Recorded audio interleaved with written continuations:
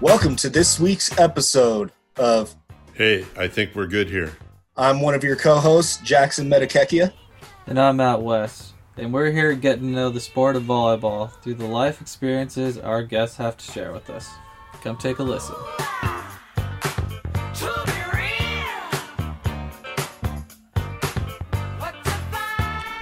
Today, Jackson and I are the guests. Our hosts, Matt Tarantino and Rich Barraza, take the mic and lead the discussion.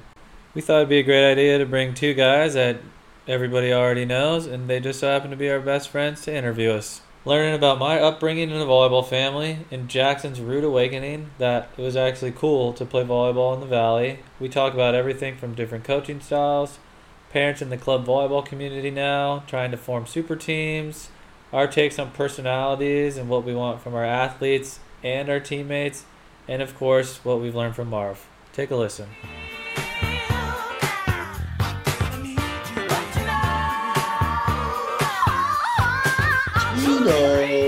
Tino Spumoni. Spumoni? Yeah. What's up, T-Steak? Ladies. What's up, dog? What's going on, guys? How you guys doing? Good, man. How are you? Oh, just living the dream at home. You guys are close to popping, huh? 41 days. What's up, guys? So it's nighttime over there? No, it's daytime here. Nice. Hold on. It's only 6 hours north, Richard. Jackson, I'm sorry about the Cowboys. We were just saying that, or I just said that the Cowboys should have an open tryout for quarterback like in the movie Invincible. Dude, just get Shane Falco from the replacements. Oh, dude, I'm in. Pull him out of retirement. Yeah, what are you talking about? Keanu off that boat coming in? Not a bad plan. Nothing could be worse. And then a late season pickup of Clifford Franklin. Oh, this podcast is a genius idea. Well, guys, welcome back to the podcast. So happy to have you here. Guest number one, guest number two. Great. Thanks for having us back. Yeah, no problem. It's more of like a due diligence than anything, but we're so happy to have you here, Rich. We're like, where are they now? Question for you, a real question. How do you feel like being in the dark and having parents know more about the formation of your teams than you do? So I think the reality of that question is just that like parents are so active with parents and trying to like figure out, hey, we're going to form this mega team.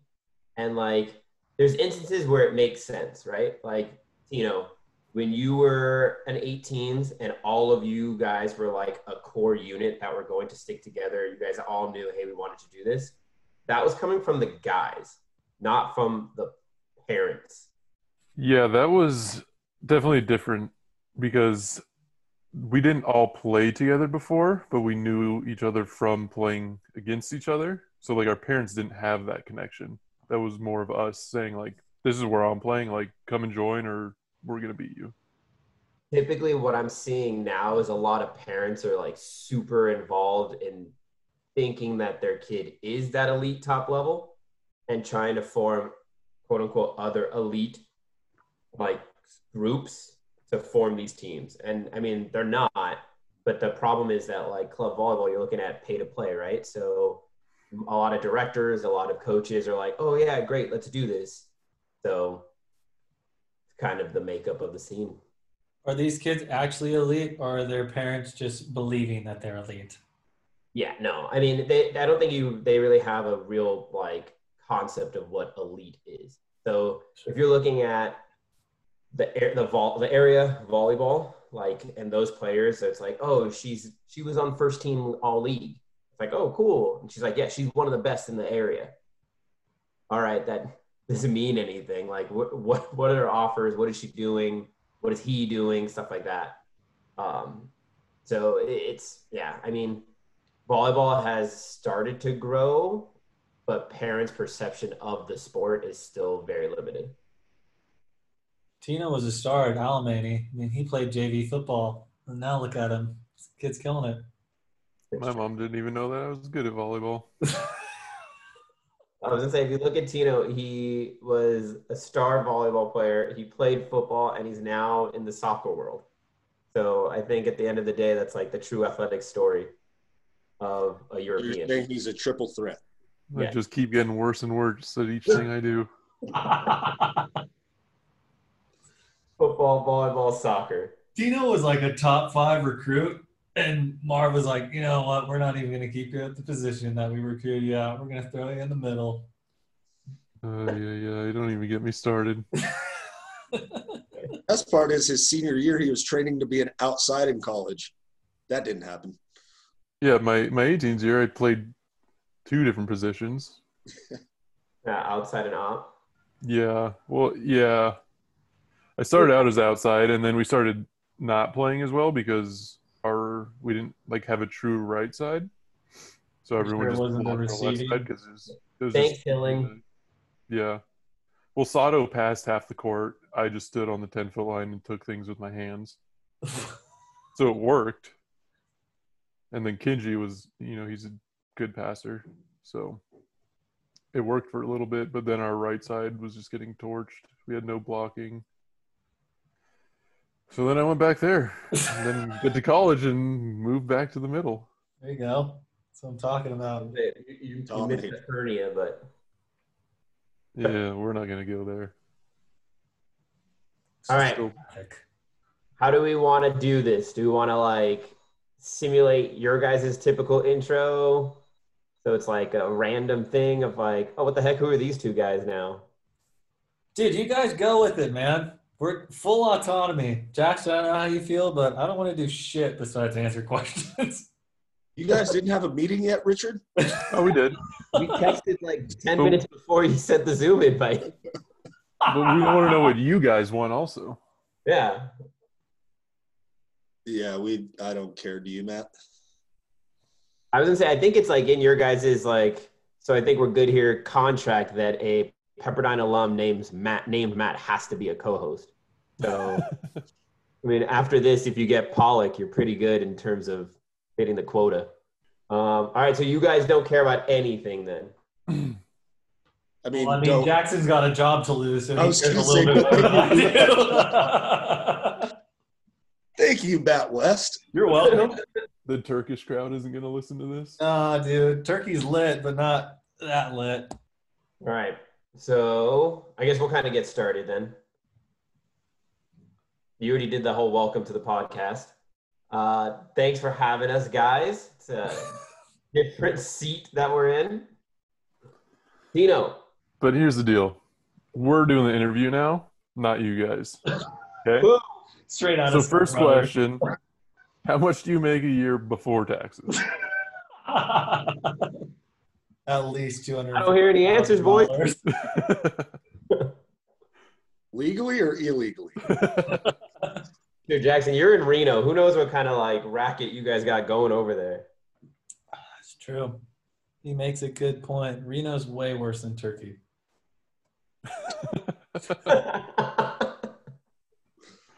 I can see that. I've never been, but I read a book before. I respectfully disagree. It's fine, dude. Makes sense. You want to start off? Yeah, we'll start off. So I guess the way we'll do it is we'll kind of alternate a little bit. Matt will go into your story a little bit first, and then Rich and Jackson will hop into theirs a little bit.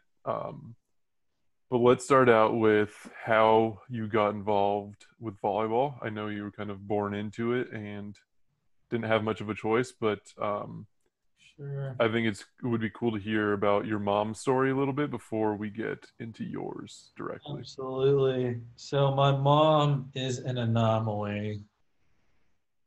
She's quite possibly the most interesting woman in the world when it comes to her volleyball story, because she didn't, well, I want to say she didn't start. She started playing volleyball at 13 after doing track and field and gymnastics. And then at the ripe age of 15, she was on the national team for Peru. And it's pretty unique. Like people always say, like we talked to Micah Christensen about this on the podcast, and he was like, I can't say that I can't say that I wasn't ready for my time when it came. He was always really prepared. So I think she had 4 people go down in front of her, like with just like, like an ACL or like a twisted knee or some ankle problem. And then she became the national team setter at like 15 because people just went down like flies, and she capitalized. And her coach, Lombok Park, who's like a legend, was like, I love her. I never want her to leave the court. And, they got second at world championships for both like U21 and then senior team, like that same generation. So it was like a very young generation. And then she was an Olympian by 19. So in 6 years, she was a silver medalist at a world championship where they lost to China with Lang Ping, who's now the head coach of China. And she was the head coach for our women's team in 2012, I think. She's quite possibly the greatest women's player that's ever played. So they lost to them like 3-0. My mom was like, the ball would hit the ground and it felt like somebody was already serving again. They were that good. Like they were just moving that fast and that efficiently. And so they got second to that team, one of the greatest teams ever. And then she went to Moscow in 1980 for an Olympics I think she was 18 or 19. Yeah. So she went from never playing volleyball until 13 to an Olympian at 18 or 19. Yeah, and like the only reason she played, and she'll say this, her sister Rosario was like by far the better player, and she was a couple years older, so she would like take her to, like you see on YouTube or like on Instagram, like these concrete games like outside where like they'll make their own holes and stuff. So she would take her to those, and her older sister was like the ringer kind of. So like she would travel like 4 hours by bus if they needed a ringer, and she'd like go play and like kill people and then come home with like her little money and be like, she would just drag my mom around. So my mom was around it, but she didn't like have any real desire. She just enjoyed it. And then she just got put in the right situation, and she had her sister who obviously really supported her, and her older brother who was on the national team and a professional soccer player for a long time were like her main driving forces to stay into volleyball. Because I think when she first made the national team, she said she cried like every day because it was just so hard, and the coach was just so tough on her. And so one day she decided to not, huh? Was that when she was 15, or how old was she at that point? I think she was 15 at this time. And so one day she decided to not go, and her brother was home, who was the national team soccer player. And he was like, what are you doing? She's like, I'm tired. I can't do this anymore. Like, I can't take this.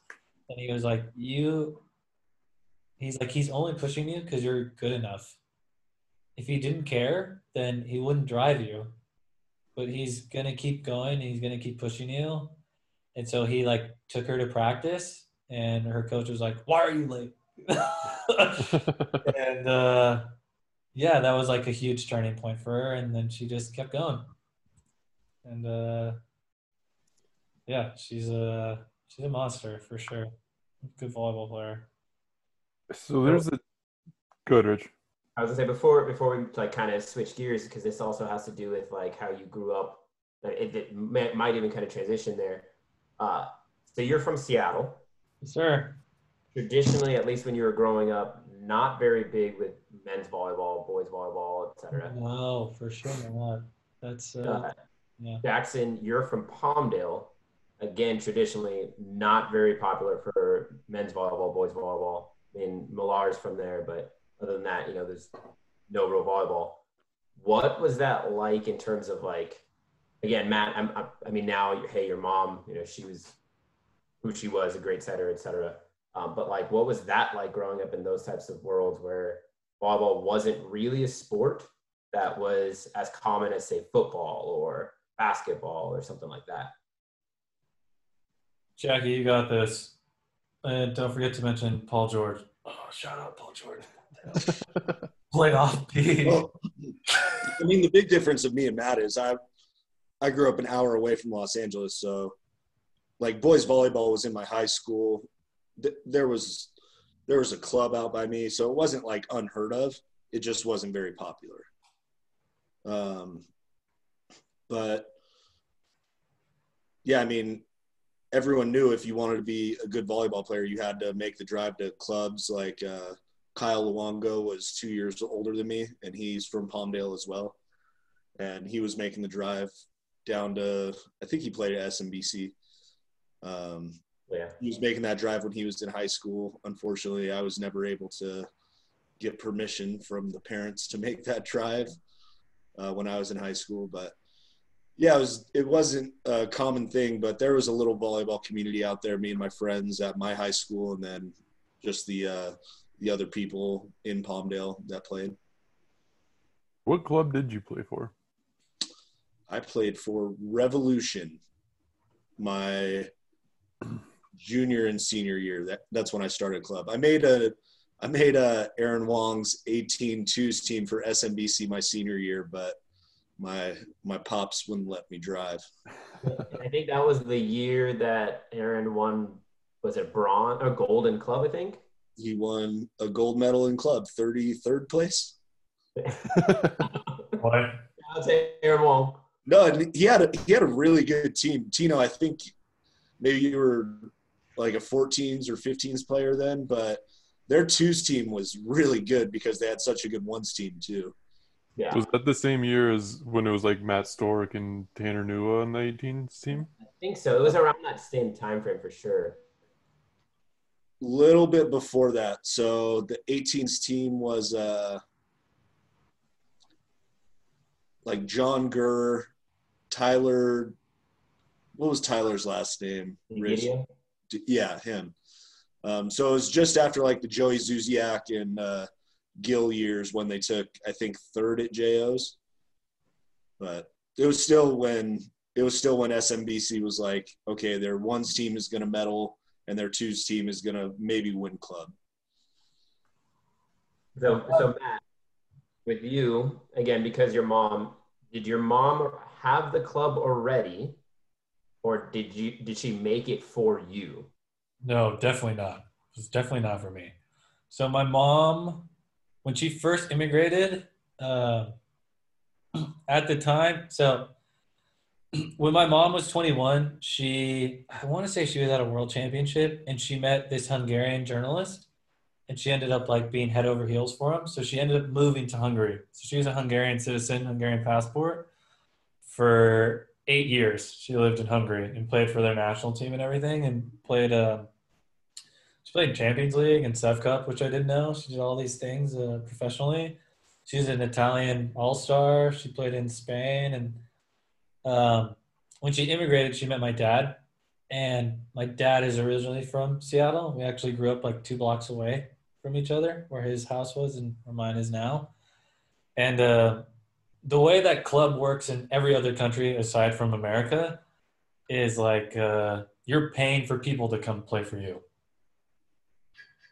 It's like an academy system, right? Yeah, it's an academy system, exactly, right? So, yeah, Tino would know about this because now he's in soccer. And so that's how most soccer clubs work, especially abroad. So, like, if you want, like, and it goes for everything in, like, most other cultures besides, like, American, is like, if you want somebody, then you'll pay for them to come do it for you, right? If you're good at something, then you never do it for free. So then when my mom or my dad was the one that suggested like, hey, we should start a club. And my mom was like, why? We're just going to lose like a crazy amount of money. And he's like, no, that's not how it works here. People pay you to coach them. And she was like, oh my God, are you serious? So she was so stoked. And her English was like pretty lackluster at that point. It was like 1991, 92 when they first moved to Seattle. And she was learning English on like from reading newspapers and watching the news and like Three's Company. So yeah, they did not start the club for me. That is for sure. They got involved at North Seattle Community College or City College for Californians, and then they just had the club like just to try and start making money. And then when I was 2 or 3, they moved to Shoreline Community College, and they've been there ever since. And now both Mark and Raquel West are Shoreline Community College Hall of Famers.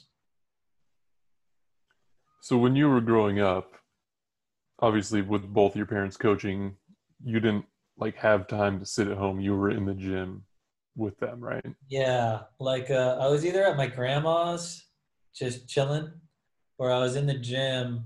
And like I told this story on Kayla's podcast, but like I didn't really understand volleyball by any means, but like I had been around it so much.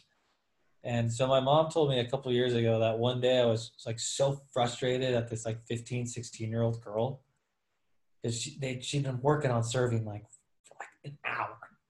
And it'd been like weeks they've been working on this. And so I was so mad that I like got off the bench from playing Old Maid because I love playing Old Maid in the gym. I got off the bench and I just grabbed the ball and I was like, she told you to do it like this. And I just served it over the net. And then I just walked off and kept playing Old Maid. And I guess the girl just started like crying. You know, she was in shambles. But I was like, yeah, it makes sense to who I am now, I guess. But yeah, that was my first experience with volleyball. Your first coaching experience, almost. My first coaching experience. I've come a long way as a coach, for sure. Not as a player. Put that on the resume. Yeah, put it on the docket. But yeah. But I was just always around it. And like my mom used to kick me out of the gym because I used to throw balls at girls that were serving. Yeah. Like I wanted to see the balls explode, you know? Like that's like the coolest thing ever. So I was like 10, 11 years old. I'd like time it, like just throw a ball and just boom, it would just explode. I thought that was the coolest thing ever. And then my mom was so pissed. She's like, they can't see if it's in or out. And I was like, I don't even know what that means. I'm just going to keep exploding balls. Oh, that's awesome. Yeah. I could see you doing that today still. 100%, dude. I'm surprised Keegan didn't bring it up on his podcast. I worked with him one summer camp. It's probably going to be my last ever. But I asked him, I was like, can I please just be an assistant? I really don't want my own coat or like my own court.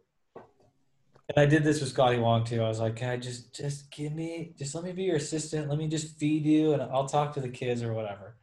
Like, all right. So it's day 3. Day 3 of camp, everybody's gassed, but it kind of needs a laugh, just a little pick-me-up, right? And so we were in Alaska Airlines in like the Hecate or whatever at UW, and it's big, like it's high. And somebody told me, this Ryan Hardy, who's now the assistant coach at Fresno State, they're like, Hardy skyballed the ball through the rafters and it landed inside. So I said, challenge accepted. And we were on a water break. So there's like 6 courts. Everybody's going full speed on all other 5 courts besides us. And I was like, I have enough confidence in myself that I think I could get this first try. So I jacked this ball, man. It almost hits the top, clear through the rafters, goes all the way onto the other side of Alaska Airlines. And I was so lucky that these girls were like standing in a circle and it landed straight in the middle of them. And I was like, oh shit. And Keegan goes, Matt, what the hell are you doing? And I was like, skyballing. And then he made an example out of me after lunch break. And he's like, hey, how about we don't skyball any balls today anymore, guys? And I was like, yeah. Sometimes you got to take a risk. Break the ice. So both of your parents, obviously I know pretty well, and they're not the type to like force you to do anything or pressure you into anything. But like once you buy into it, they're going to hold you to that standard. So when did you decide for yourself, like volleyball is the thing I'm going to be good at? Yeah, so my mom used to kick me out of the gym when I was like 12 because I'd like come in with my little crew skinny jeans that like Jim Greco used to make back in the day from Zoomies. And I would just jump into hitting lines, dude, with like skinny jeans on. And that's the only thing I did. I would like wait for everybody to do hitting lines, and I would just literally sit there and just jump into hitting lines and then leave and then go into the next person's hitting lines. And my mom was like, if you can't wear the right shoes and the right apparel, then you can't practice. And I was like, fine, then like, fuck you. Then I won't practice. That lasted a week. And then I was like, okay, can you guys buy me like a pair of volleyball shoes? I want to practice. So then at 12, I quit baseball. I really didn't like baseball culture. So I quit baseball, and then I quit soccer at like 16 because I rolled my ankle pretty bad, and my mom was like, "You're one of the top recruits in the country, and you're still playing rec soccer. Like, get it together." And I was like, "Okay." She's like, "You've already been to a world championship, and you still want to play rec soccer." And I was like, "When you put it like that." So it wasn't really forcing you so much as like a gentle shove. No, my mom was big on directing. She was big on, yeah, she was like, this is like the right move. But she knew her, unlike my father challenges me in a very unique way. He challenges me like I am his adversary. Right? So it's like a competition. So he's like, you can't. And I'm like, watch me, motherfucker. Whereas my mom is like, it's a challenge. And she's like, I just don't see how you don't understand that you have something here. Whereas my dad is like, you think you have something? Show me. And I'm like, all right, bro, like, let's go, game on, you know? That's how he always motivated. They just motivated me like very different ways. My dad would like hit the right spot to get me pissed. And my mom would like try to just get the best out of me by giving me perspective. Yeah, your mom is very like logical. Like, think about it. If you do this 100%. and it hurts your volleyball career, which you're already pretty invested in, like, what's the point? 100%. Yeah. 100, yeah, absolutely. Which is why I always say I think like my mom and I act like my dad. Yeah, that's pretty fair. So, kind of bringing it full circle back to Rich's question, obviously there's not many boys clubs in Seattle. Nope. So your parents had the club, but it was mostly just girls, right? Or did they have boys teams before you started playing full time? No, the only reason we have a boys team is because of this guy, Stuart Wilson, and he played CYO, which is like 6th, 7th, 8th grade private school stuff. And then he was a freshman, and his mom asked my dad if he would start a team. And he was like, sure, yeah, why not? We could do boys volleyball. And then they really needed a setter. And at the time, I was 11. So at the time, I was like, I can't really get my hands on the ball, so I'll just be a libero. So we went to Chicago AAUs, and there were 4 teams, and we got 4th. We did not win a set. No, we won 1 set against Larry Rather's team. I remember this so vivid. And then the next year, we played U16, and I was a setter. We went up to Canada because Canada's the closest to us. We didn't even know what nationals was. That was like so far-fetched for Seattle. And so we went up to Canada and got 5th in U16s. And then U14 is the closest I ever played to my age group, and I was 12. Other than that, I played in 1 16th tournament. Everything else was U18. Because that was not happening. I remember we went down to Anaheim when I was 12, and we played Chase Buddinger's team. Like, I didn't know who they were, obviously. I had no idea, but they were the number 1 seed. We were playing U18. Now I know. With Chase, Garrett, whoever else was on that team. And I was playing middle and setting. Dude, Chase gave me the business, bro. It was a disaster. I blocked him once because he tried to bounce a ball, and I was just like, and I got it. And I was like, okay, cool. But Yeah, I think they tried to make teams. Like I remember there was a point where there were 6 boys teams, which is a lot of boys teams in the Pacific North. In the whole Pacific Northwest, there were 6 boys teams, dude. And like, I think I got too good, honestly, because they stopped when I was 13. When I was 15, there were no more boys playing besides 8 of us. And that was it.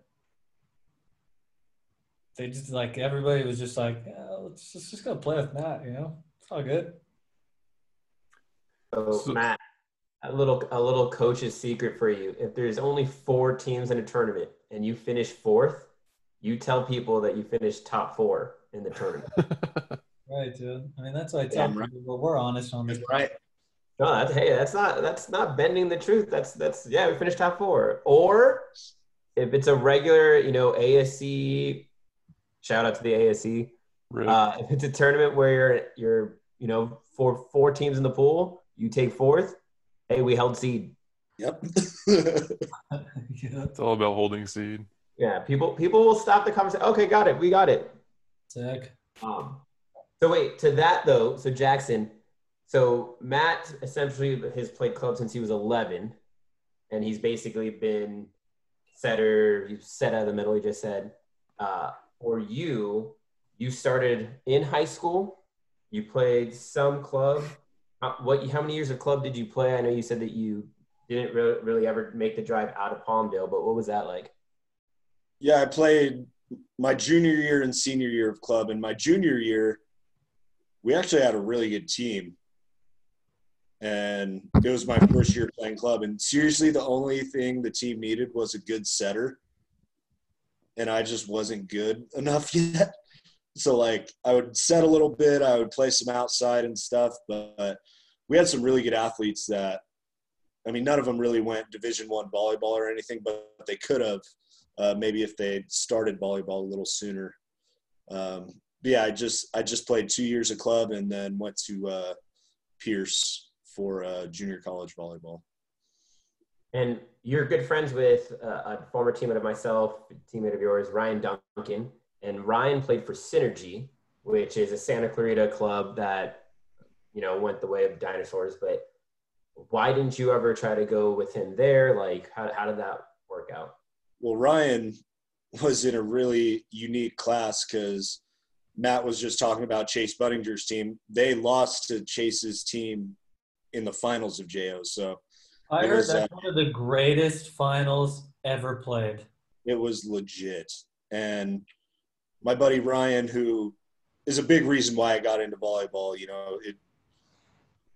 to me, once I saw some of the like cooler guys at school and some of the varsity basketball players playing volleyball, it was like, okay, I could do this. It's not a nerdy sport or anything. But yeah, I think the reason I didn't do it was my parents both worked a ton, and it wasn't so much about the money. It was just about me getting there, or like I said, I couldn't drive myself to the Valley or Santa Clarita or anything like that. But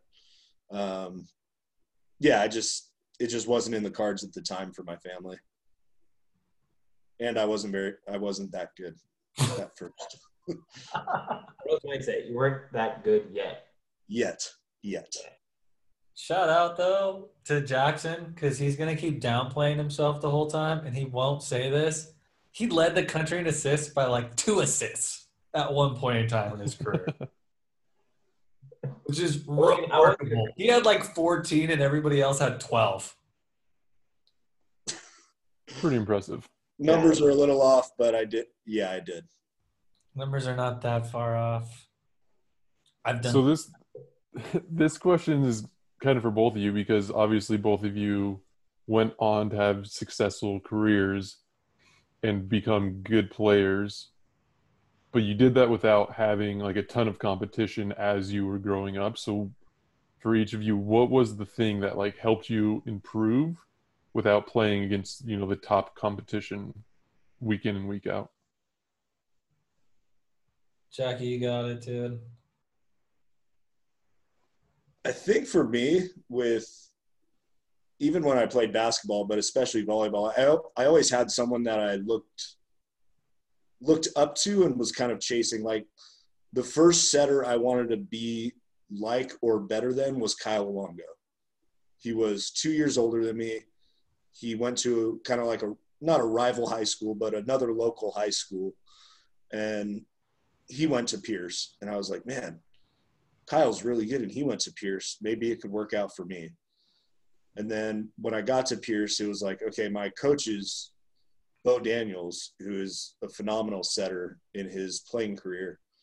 And then I just looked at other people around the league and I was like, I can do that. Like, there's no reason why I can't. And then when I went to Mount Olive, I was looking at setters across the country, and a lot, for sure, some of them were better than me. Like when we played Penn State, I looked at Eduardo Goas, the Puerto Rican setter. And I was like, okay, I can't be that guy. That guy's legit. But I could beat his team. You know, it's just like, I guess, very segmented in it's just one match. Like, I could beat someone in one match. That doesn't mean I'm better than them, but I could beat their team. So that's kind of how I always looked at being an athlete. Like, I'm not going to be the best. I'm not the most athletic. I'm not the tallest, but I could figure out how my pieces beat your pieces. And whether I do it or not, that's when you get a win or a loss. But I pretty much believe that from, I mean, maybe like freshman year basketball. Yeah, I think that mental side of it and not only the confidence, but just like the way you think about a game really changes how you could perform. Because if you went into it thinking, oh, we're Mount Oliver playing Penn State, like there's no way we are ever even going to score a point on these guys, like that's obviously going to bring down your performance. But when you think about it logically, like, okay, this is what I need to do on this play to score, and you just make it simple, it's really easy to compete against people that you don't see every day. Yeah, and I was always pretty realistic with myself, you know.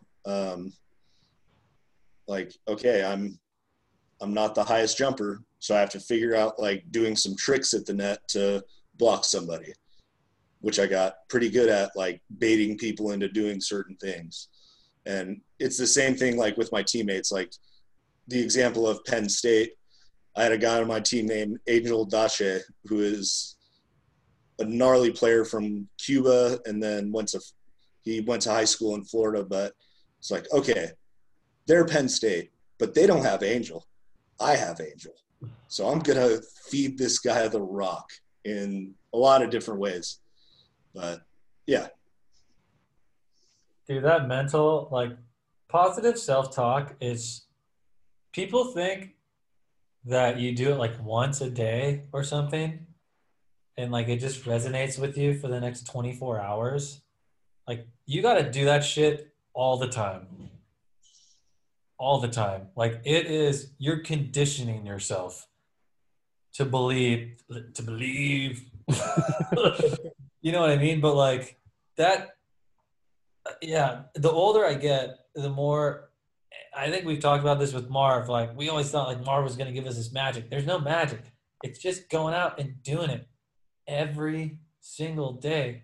So, like, you walking into Penn State and believing in yourself, you probably did that every single day with Angel in practice.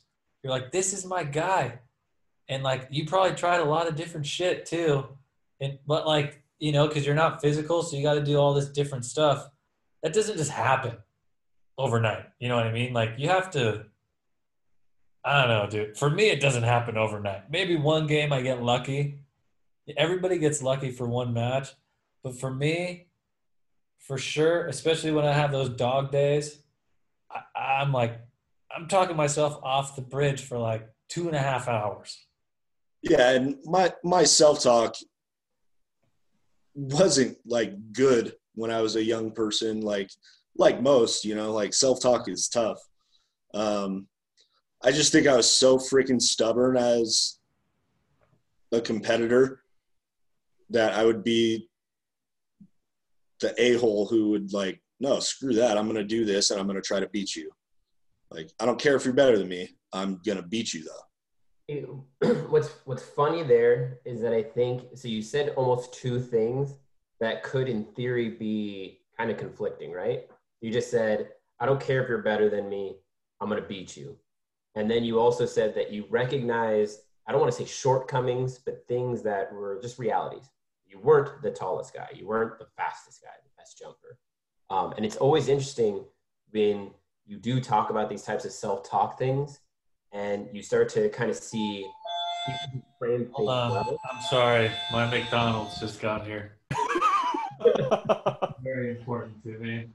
Recovery, guys. Recovery. The one professional athlete here is getting McDonald's delivered. I know. Treat your body like a temple over there. Get that Travis Scott meal.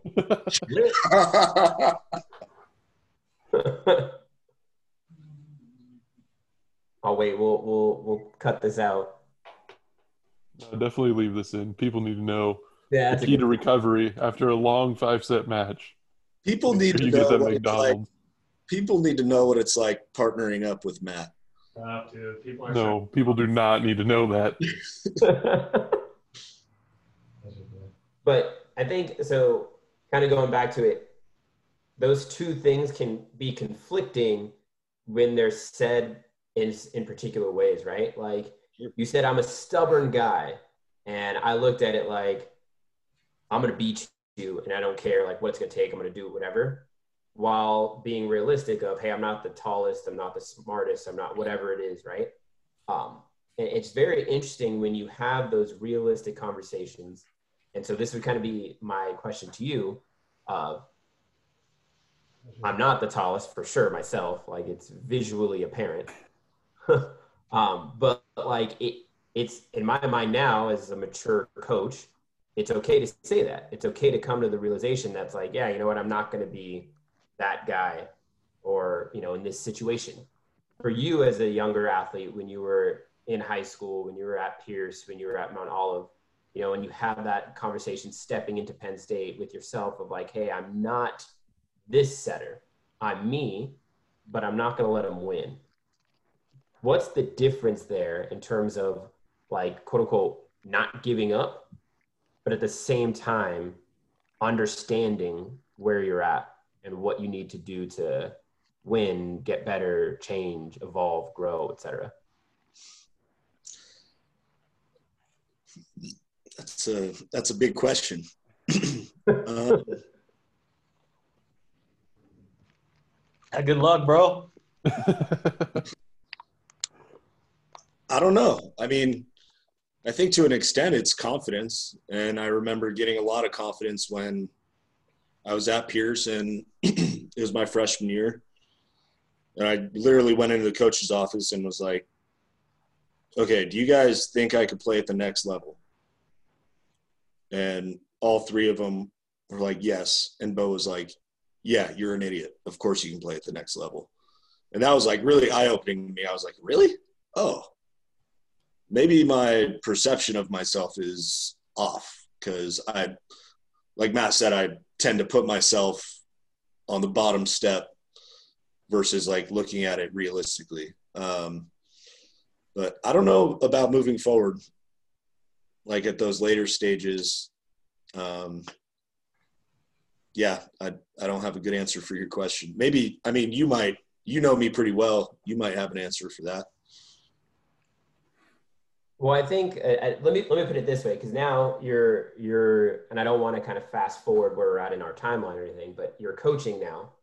You are now dealing with, you know, college women who are 18 to 21 years old, growing into their own. Some are going to potentially try to play otherwhere or otherwise, you know, professional careers, things like that.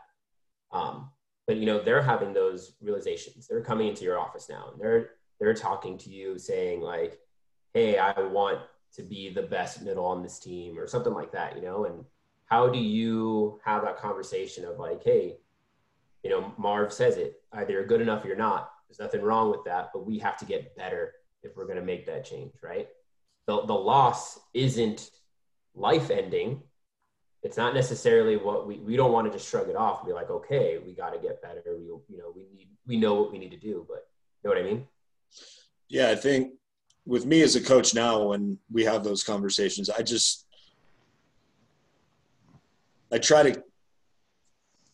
to help them see where they're at. Like, where are your feet on the floor right now?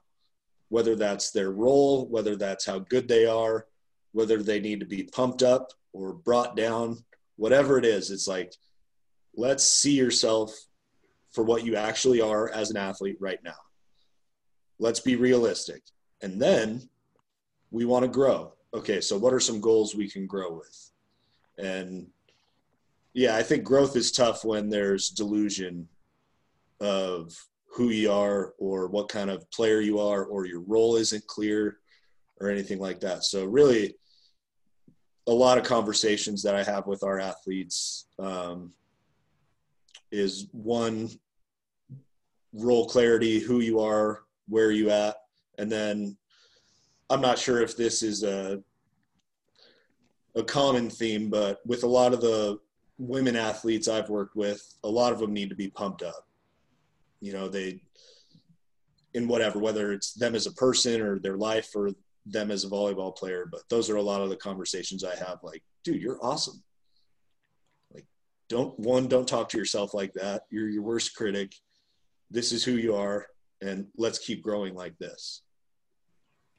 Do you think it's easier to deal with the younger athletes that are more prone to kind of be in that mindset of I'm not that good, like I don't know if I could do this, kind of similar to what you were saying about yourself, how you were pretty realistic with yourself on where you are? Is it easier to deal with those people, or the people that are like, I'm so much better than everyone else, when in reality they're not? I have a tough time dealing with those people. I don't know if it's a personality thing or a bias thing by me, but even if they are that good and they know they're that good and they let everybody know about it, I have a tough time with that personality. So I don't know if I can relate to it more, or I'm just more comfortable working with the person that needs some pumping up, but I feel much more comfortable with that kind of person. I do think that is a majority of the athletes that I've worked with, and maybe that's athletes as a whole, I don't know, but definitely the people I've worked with. I've heard Marv say it's always easier to tone somebody back than to build them up, which he said that about Winder. We were talking about, obviously, as like when I came in, I was going to be a 4-year starter. And he was like, with Winder, he's like, I never had to tell Winder to turn it up. It was constantly dialing that guy back. Even as a freshman, it was like, Winder, you just can't say stuff like that. You're an 18-year-old kid. But you're also talking about a pretty special athlete and setter. He is an outlier. He is not the majority. Yeah, that's like it relates definitely, but I mean, Winder's a player of the year, All-American. So like him seeing himself on that level is like, he's not that far off really. But you have the people that see themselves on that level that aren't even going to see the court. Okay, so let's get real then. Okay. I think, reflecting back, hold on, Jackson, before you start laughing. Reflecting back on my time at Pep, okay? This is me personally. I think had I had that same mentality, I would have done the same thing. It's a powerful mentality. It really is. Yeah, dude. 100%. 100%. It's a super powerful mentality. Like, yeah. Wait, when you're saying Marv says it's easier to it's easier to tame the line than to get like the dog out of somebody. Yeah, and I think it's because if you're trying to build up someone who doesn't believe it, you're constantly selling them something that they're not going to want to buy, right? Right. Like if you're telling like, Jackson, you're a great setter, you're great this, and you're going into game self-talk wise, like we were talking about, where it's, I'm not as good as that guy, or I'm only here because I'm the only option. You know, it's tough to build on anything like that. You're building a house on quicksand, right? It's going to constantly just sink. Versus taming that lion, like Tino just said, Winder is a special guy. You don't have to worry about building him up. He's already pretty sturdy, right? if you think about it, like 100% Winder is a special guy. 90% of Winder is that mentality, though. Yeah, Winder, but he has the Winder, for foundation sure. that he. Winder, I'm just saying. Like, I think okay, that so shit goes. go to I that. think it goes a long way. It definitely goes a long way. It I think definitely it goes a long way. really But long way, dude. there's a difference. We're like on two different levels right here. You're talking about a guy whose foundation is as high as it could get. Plus, you add that on top of it, it makes him great, right? Dude, We're talking about someone that's middle of the road foundation wise that thinks they're on that same level of where Winder thought he was. The discrepancy is huge there, and that's where the difference lies. Yeah, and with Winder, it's not a delusion. Exactly. But I think also, like, yeah, for sure. take it away from, like, let's say Winder, right? And look at the preference of the coach. So Jackson just said essentially he prefers to deal with the people to pump them up versus deflating the guy who's already super confident, or the guy or gal, whatever you want to say, right? While Marv was saying, hey, it's easier to tame that person than it is to build that other person up. And I think it's like, do you want to be, as a coach, do you want to have the tough conversation of, Matt, sit down. You come in the office, you sit down, West, you're not as good as this, or hey, you gotta pull it back right now. Your teammates need you for this, and calm that guy, and be that super blunt person that might not be that personality trait that you have, because maybe it's confrontational, you're not a big fan. And then the vice versa of, like, again, like I kind of said, building someone up when you're working with that person who is a middle of the road and they don't believe in themselves, like, also a very tough thing. Yeah, Matt, we've talked about it 1,000 times. Marv could just rip you apart and you walk out of his office still feeling like $1,000, right? You feel good after he just ripped you apart. That's a super special skill that not many people have. So he could do that. He could bring people down without making them feel down on themselves. I 100% agree with everything you guys just said. Everything. I'm gonna throw another scenario at you. Let's hear it. Okay. No, because man, dude, Keegan came on and literally said, he was like, I don't know where John gets this confidence, but he's got it, and he believes. He believes in himself. Yeah, dude, and I'm keeping it on. It is no surprise that John, what I'm saying about Winder is not crazy, and I'm not bashing him either. He's a phenomenal player. He's an amazing character. Guy is a straight-up leader. Straight up, right? Here's my thing. You think in our 2 years with Maurice, Tino, in our 2 years with Maurice, you don't think Maurice could have used a little bit more pumping up? If we had pumped him up, if we hadn't had turned our head so many times to Maurice, and the 2 years before, you don't think Maurice could have been a 4-time All-American? No, absolutely. We're definitely on the same page. That mindset is so powerful. Yeah, no, for sure. I'm just saying, like, I think Maurice came in with a similar mindset as Winder.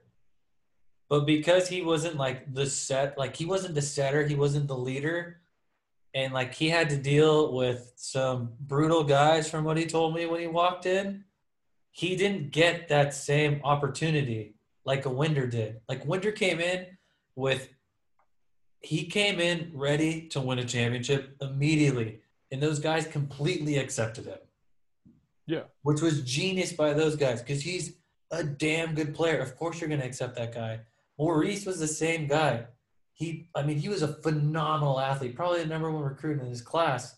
But for some reason, those guys didn't accept him, and they just pushed him down. And I think a guy like Maurice, he could have easily been another George Romain. Had somebody just pumped him up a little bit. Yeah, but that goes back to what Rich was saying with certain coaches are better or like to do things a certain way. Where Marv is better at knocking those guys down a little bit. Yeah.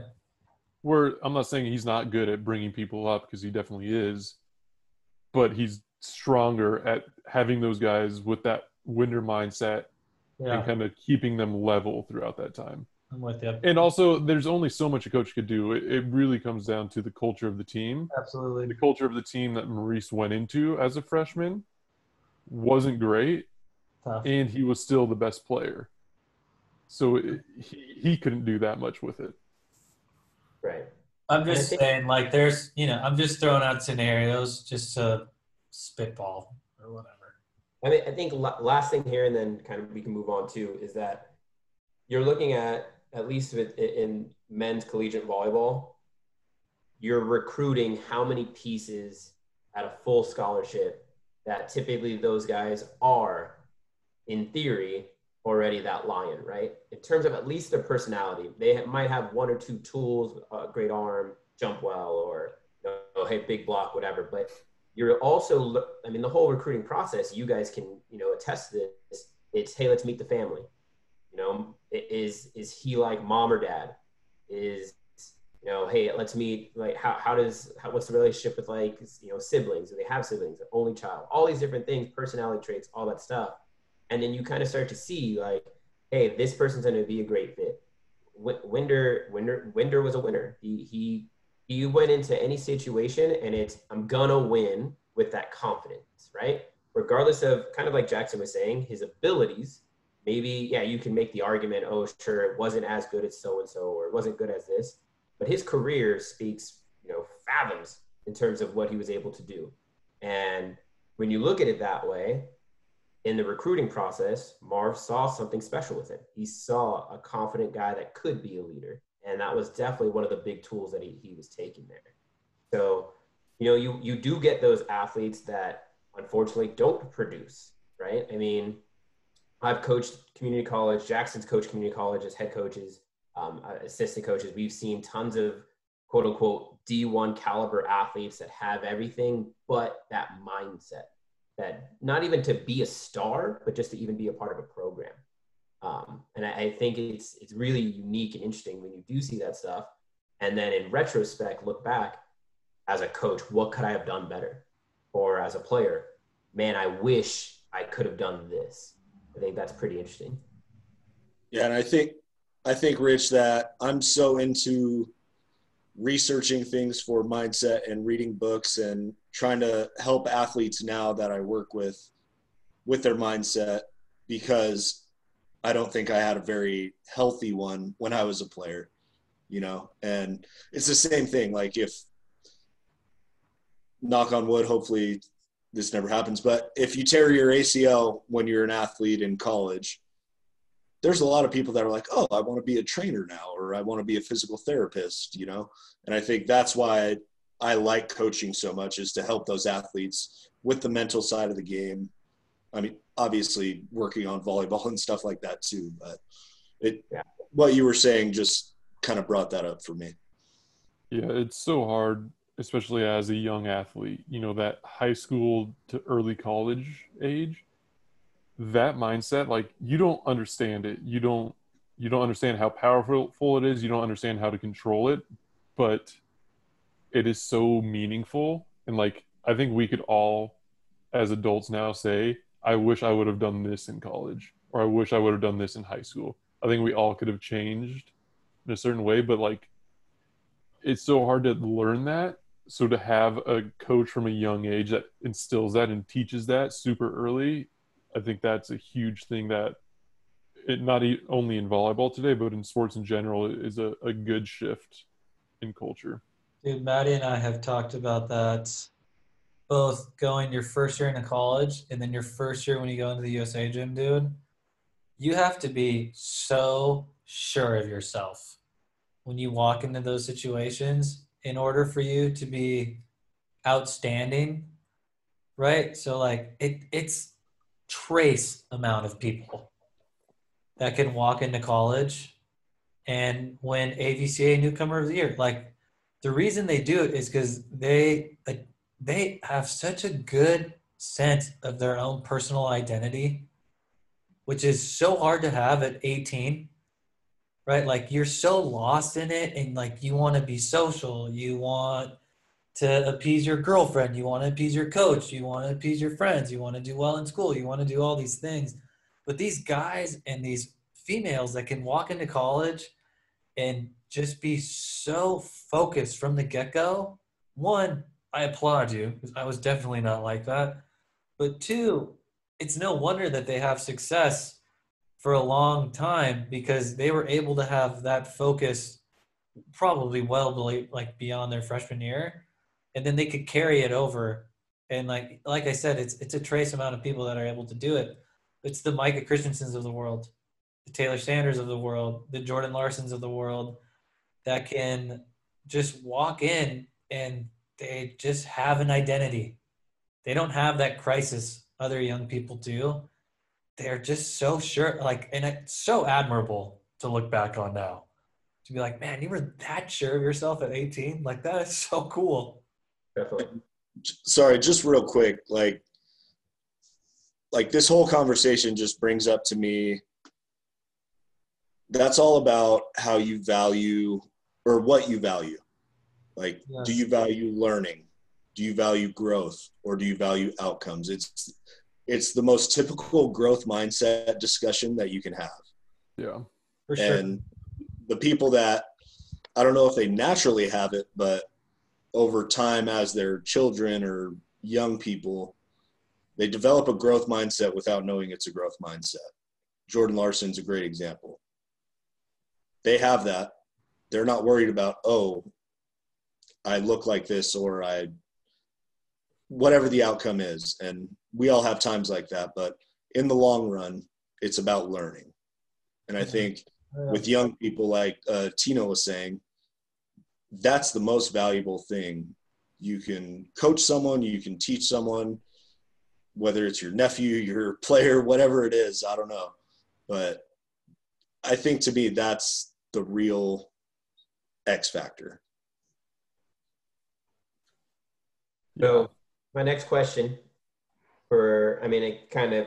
We all agree with you, by the way, Jackson. We all agree with you. Of course you do.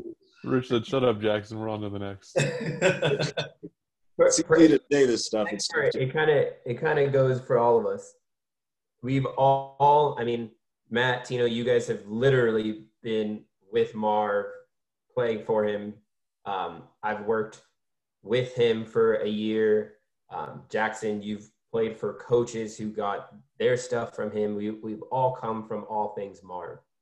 So Jackson, Matt, for you two specifically, have you guys ever experienced a coach or a philosophy or, volleyball knowledge that wasn't within the same realm of, the Marv kind of school of volleyball? And what was that experience? Matt, go ahead first. Yeah. It's really interesting because Tino, Rich, and Jackson, because Jackson, you've heard every story ever. Yeah. In the last decade about Marv. Dude, Marv didn't really teach me a lot about volleyball. I think Casey Kreider has an incredibly similar story to me, and I'm sure Winder and all the ones that came before us have a similar story. Marv has talked to me, I think 4 times in the timeout in my 4 years. And the one that I remember was I think we just said Josh. It was I think we just said Josh. Or he said that, and then he was like, go get Taylor.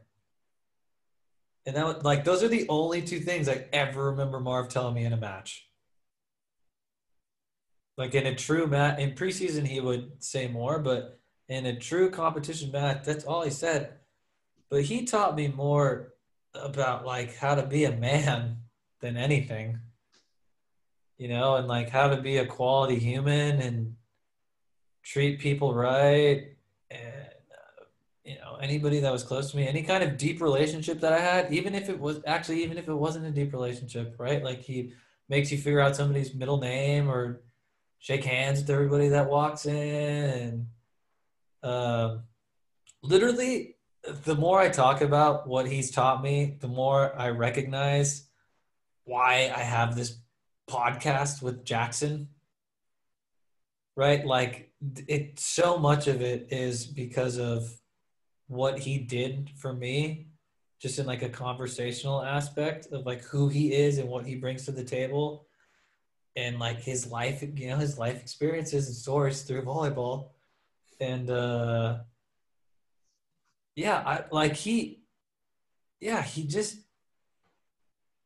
he was so fucking consistent, that guy.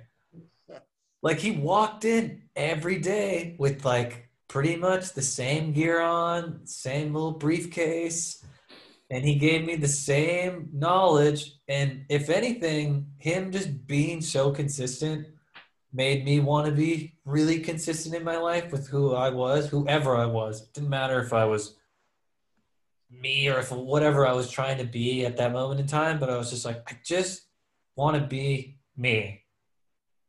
And Marv taught me, like, just to be, he was like, just be you. Like, if it was volleyball, he's like, you're good at volleyball. If it was outside of the court, he's like, you're a good guy. Just be good. He's like, just be yourself. And like, that's going to mean a lot more than anything you can offer in a sport. And to answer your question, Rich, it was kind of, have we had experiences outside of that kind of family tree of Marv? Yeah.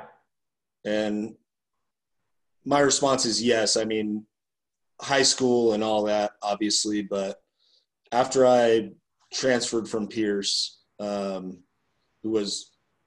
the Pierce program is very much a Marv Dunphy thing. After that, I played for a coach who had some similarities for sure. Like, honestly, an awesome human being. The late, great Cole Tallman, he passed away a few years ago. The volleyball stuff was tough for me because it wasn't what I was used to, and I didn't take it very well as a very immature young man. But I think the similarities is the same thing Matt's talking about. I was an immature young guy. I was 3,000 miles away from my home. I'd never lived outside of California, and I was in North Carolina.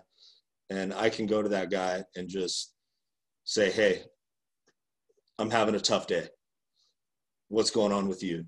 And I think those are the things that I valued in him very much. And I struggled with the volleyball stuff. Like, the volleyball stuff was not a part of the Marv Dunphy coaching tree at all. And I struggled with that, and we battled each other with that. But what I value now, hopefully as a more mature person, were those things like, I'm having a tough day. Like, I miss my mom, and she's 3,000 miles away. And he's like, yeah, come on in, dude. Come on in. Just hang out in the office. And those are the things that I wish I valued more when I was in college that I value now, like I said, hopefully as a more mature person. Definitely. So, Matt, for you, obviously we all kind of have the same thoughts and feelings about Marv and his, style of coaching and teaching, and how really what he teaches is life lessons, not necessarily volleyball lessons. But for you, going and playing in different countries for the past 5 years, different country each year, different culture each year, having coaches with tons of different, types of experiences, how is it going from someone like Marv, who's, super consistent, same kind of principles, same kind of teachings all the time, to a different coach in a different country, in a different culture each year? Yeah, man. You got to be really sure of yourself.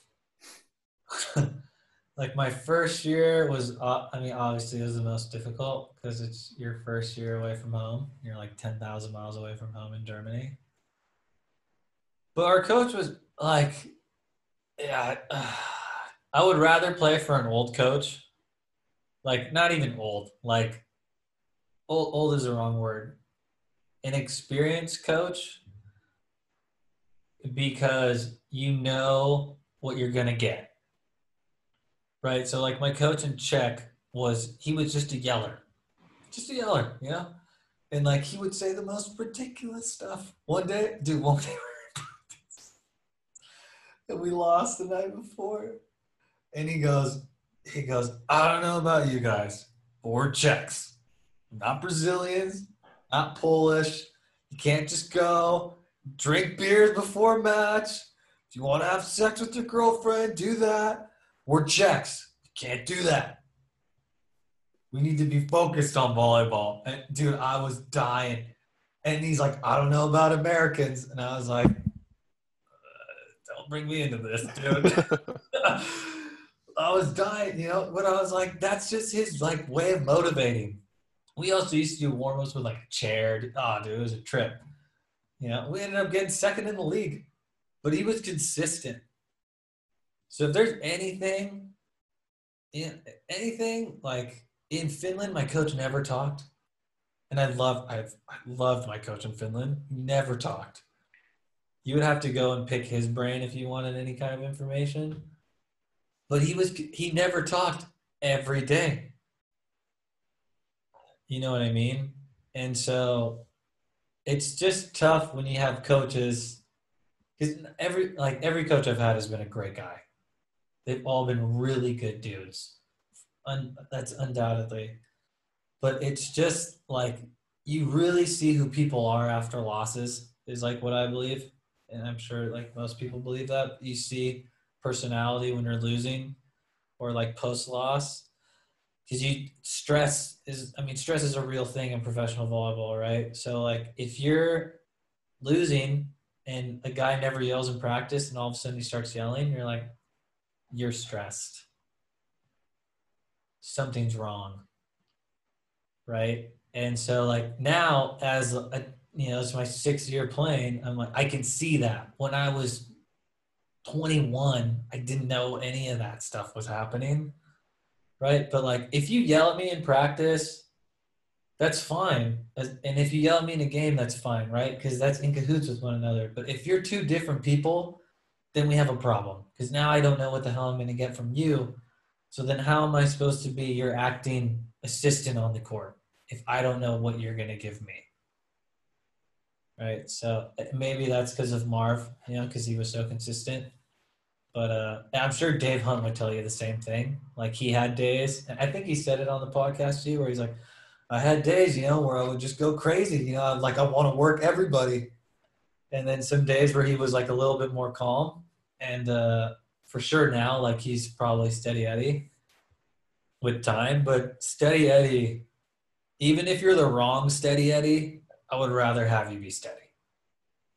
Way rather have steady. You could be a total moron, say the wrong thing every single time, but at least I know you're going to say the wrong thing every time. I think that's just like a key to leadership. Like when you think of a leader and like obviously a coach, you're in the top leadership position no matter what. Like you always want your leaders to be consistent. Yes. If your leader's freaking out one day and not the next, like you don't want to be able to read every little thing that's going on. You want them to be consistent. You want them to at least seem like they're under control. Whether that's, like you said, whether they're yelling, but to some people, being under control is yelling all the time. Yeah, and that's it, dude. And I will say this wholeheartedly. That has been a knock on me professionally as well. Is like I have, and it's something that I think about and I've like worked on in the past like 2-3 years. Tina, you've probably seen this when I was with you at Pep. There were days where I'd just be so focused and just go off. And then there were other days where I'd just walk in and be like, so how's everybody doing today? Or just hanging out. And it bothers people because they don't know what the hell they're going to get from you on what day. They're like, all right, man, if you want to be relaxed, be relaxed. But if you want to work hard, then you got to like work hard every day. So yeah, I completely agree with you. As like a leader, you got to be consistent. You have to. Let's switch gears here. a little topical COVID conversation. So, Matt, you had mentioned to us before that you had a match last night. No, Pat did, bro. Today, I guess. Today. Jack, you season-wise has been postponed until when? For me? Yeah. The NCAA just came out with some parameters of a January 22nd start date. But conferences will have meetings probably this week about what their conference is going to do. So let's phrase it this way. So Matt, what kind of like as an athlete playing in these types of times, what is that like? What is that? Is there anything frustrating, crazy, whatever? Jackson, for you as a coach, you know, what's tough, what's frustrating, is it affecting recruiting, et cetera? We can start with you, Matt, if you want. Okay. Start with me. No problem. Yeah. Dude, honestly, I don't even know it exists. Couldn't even tell you. Because the only thing I do is I go to my apartment and I go to the gym and then I go where we lift. Right? Because all of our meals are provided to us except for breakfast. So the only thing I have to do is go to the store like once a week to buy bread and eggs. And then aside, dude, I literally like, you forget too when you're competing, right? Like there's no pandemic going on when you're like trying to win a game and like keep the boys together. Like you're wrangling everybody, you're wrangling the troops. And at that point you're like, if I get sick, man, but like, we got to win this game, you know? So I think like the most important thing for us is, yeah, obviously we want to be safe, but like then just don't do anything extra that you don't need to do. If you do not need to go to the store, do not go to the store. Right? And like yeah, so it's just like, and if you do, wear your mask. Just don't be an idiot. Don't screw this up for everybody. Because we're all in this together. And it's already happened. Like our masseuse got COVID. 2 days, no, the day before we were supposed to leave to Ankara to play our pool play for our cup matches. So I'm not positive. I don't know, I am not positive if we have forfeited those matches or if they're just postponed. But regardless, I was like, dude, just come on, man. Like, control what you can control. Like, this is not rocket science here. So, yeah, it's just do your due diligence, be smart. Other than that, man, like you just hope for the best that everybody else on every team's doing it too. Right? And it's like, you guys should want to care about your own health just as much as I do if you want to play the sport. So maybe I put too much confidence in my opponents, talking through the net, but I mean, it's all right. It's okay. I think it's a lot harder for Jackson right now than it is for me. so to kind of piggyback off that real quick before we get to you, Jackson, I was just on a conference call with our assistant general manager, right? And he was talking about how hard it is on the players right now because, in the soccer world, most of our guys are from South America. We have a few from Africa, these kids that are in different cultures. And a lot of them are young, that 18 to 24, 25 range, right? So they're living in a foreign country. They're in a different culture. And like you said, you get your routines. You wake up, you go to lift, you go home, you eat lunch, you go to practice, or you go to a game. And like, yeah, you get that routine, but it gets lonely when you're in a different country. And then on top of that, there's, especially here in California, there's special precautions. So the team, if they have a game, they can't go the night before. They fly out in the morning if it's a fly, or they, take a bus in the morning. They stop at a hotel. They can't watch film because they can't be in that big of a group in a hotel. They, go to the stadium. They get ready for an hour and a half before the game. They play, they shower, they get on the bus or plane and go home. So, like, obviously those days are super hard on the athletes. So is it similar for you, or is it a little bit more relaxed as far as, the routines that you have to go through pre-match or, on to practice day? No, dude. LAFC, let me tell you, morons. Here's why. If you're going to play in a match, if you're going to play on a match and you're going to have a bunch of people on a bench together, somebody's going to get it. We got to go shower together. The only time you're not going to have a big group of people is during video. Okay, that's the hotel rule. That's not our rule. Yeah. The league has their mandated rules, so things are very specific. The players get tested every day. They go through all these things, but it's the routine that they don't have control over. Yeah, for sure. Then you have to adapt, right? Like that's your whole job as a professional athlete. Like I completely understand that like it is an incredibly tough year. It's not fun to be locked up in a room for like 9 hours on your off day or whatever. It blows. But that's your job, dude. Like that's what you're getting paid to do. So and there's a lot of people that are not getting paid to stay home right now. And like you're getting paid to stay home and like go to practice and go to live. So like just when you go, like you just have to like really enjoy it. And you do.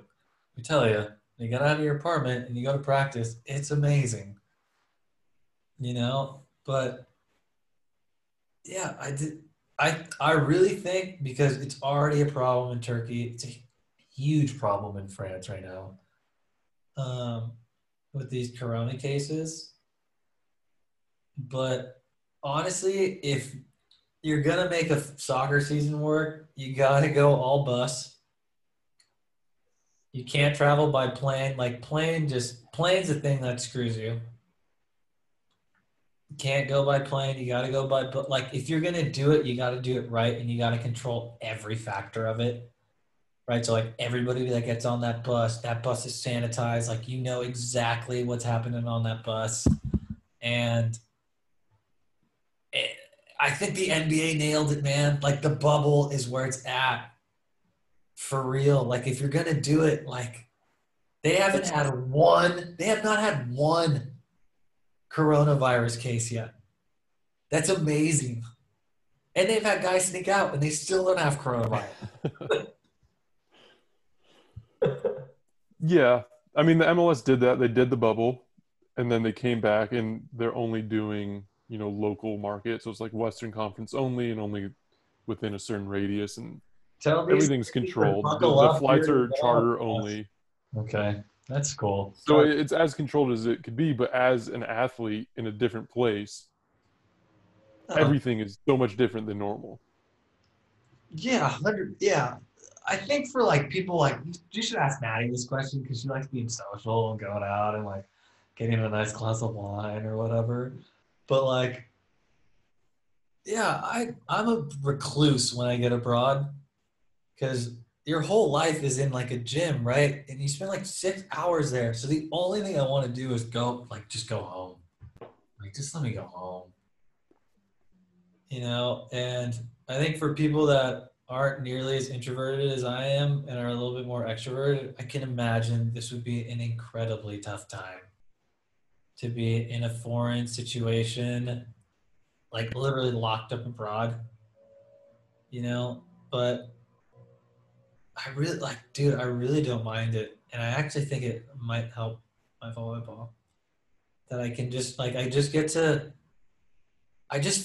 focus on just volley and like my friends. That's it. It's the only thing I think about is my relationships and volleyball, which is like more than enough for me.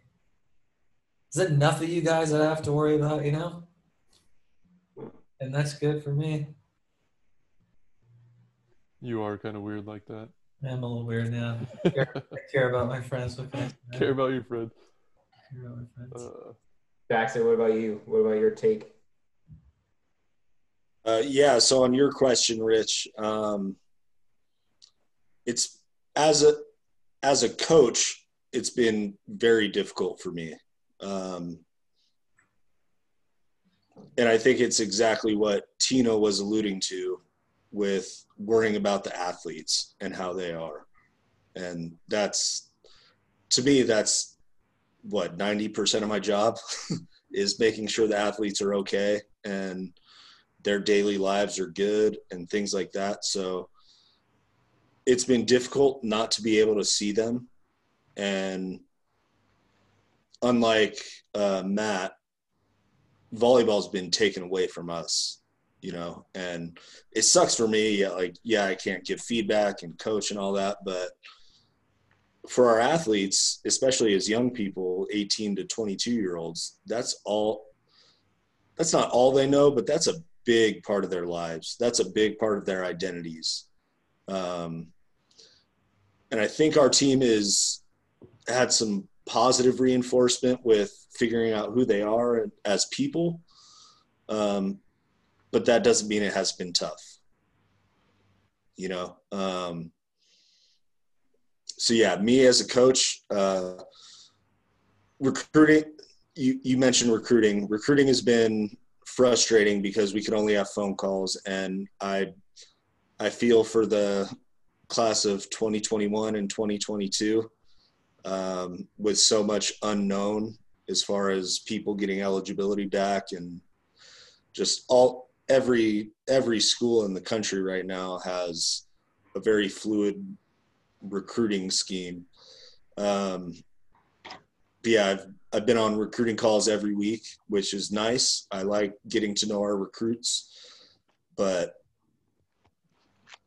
at the end of the day, we're volleyball coaches, and it's really weird not to watch them play volleyball.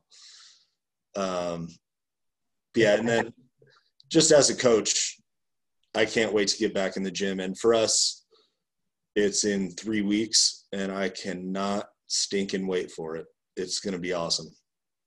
You brought up a unique point that I didn't even think about was eligibility for those, kids coming in, or that first year freshman, et cetera.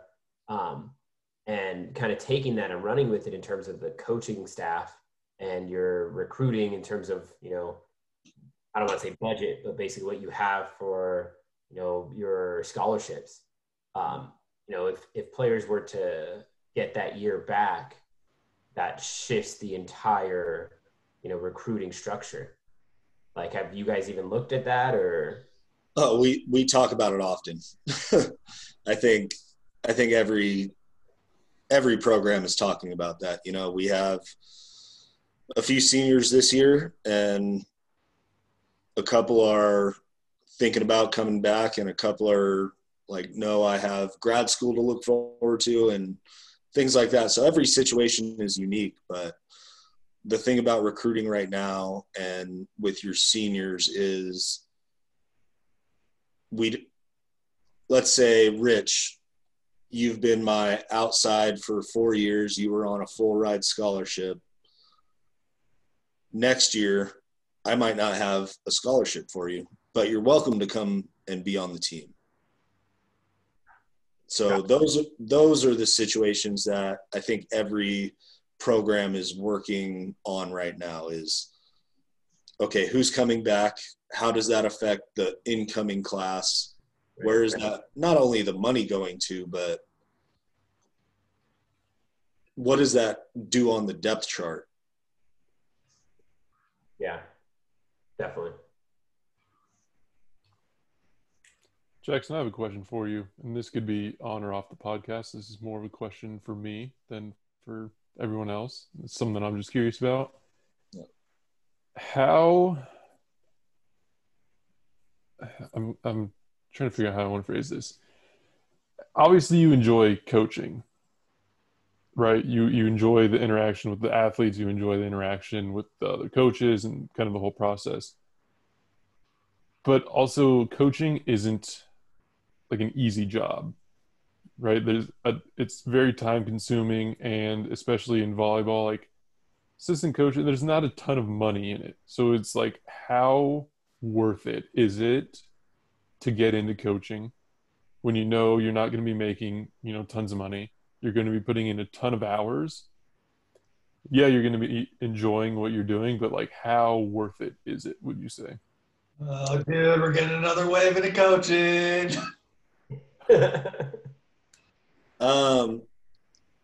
I think it's definitely worth it. That's me personally. I'm never going to be a rich man coaching. That's just part of the gig.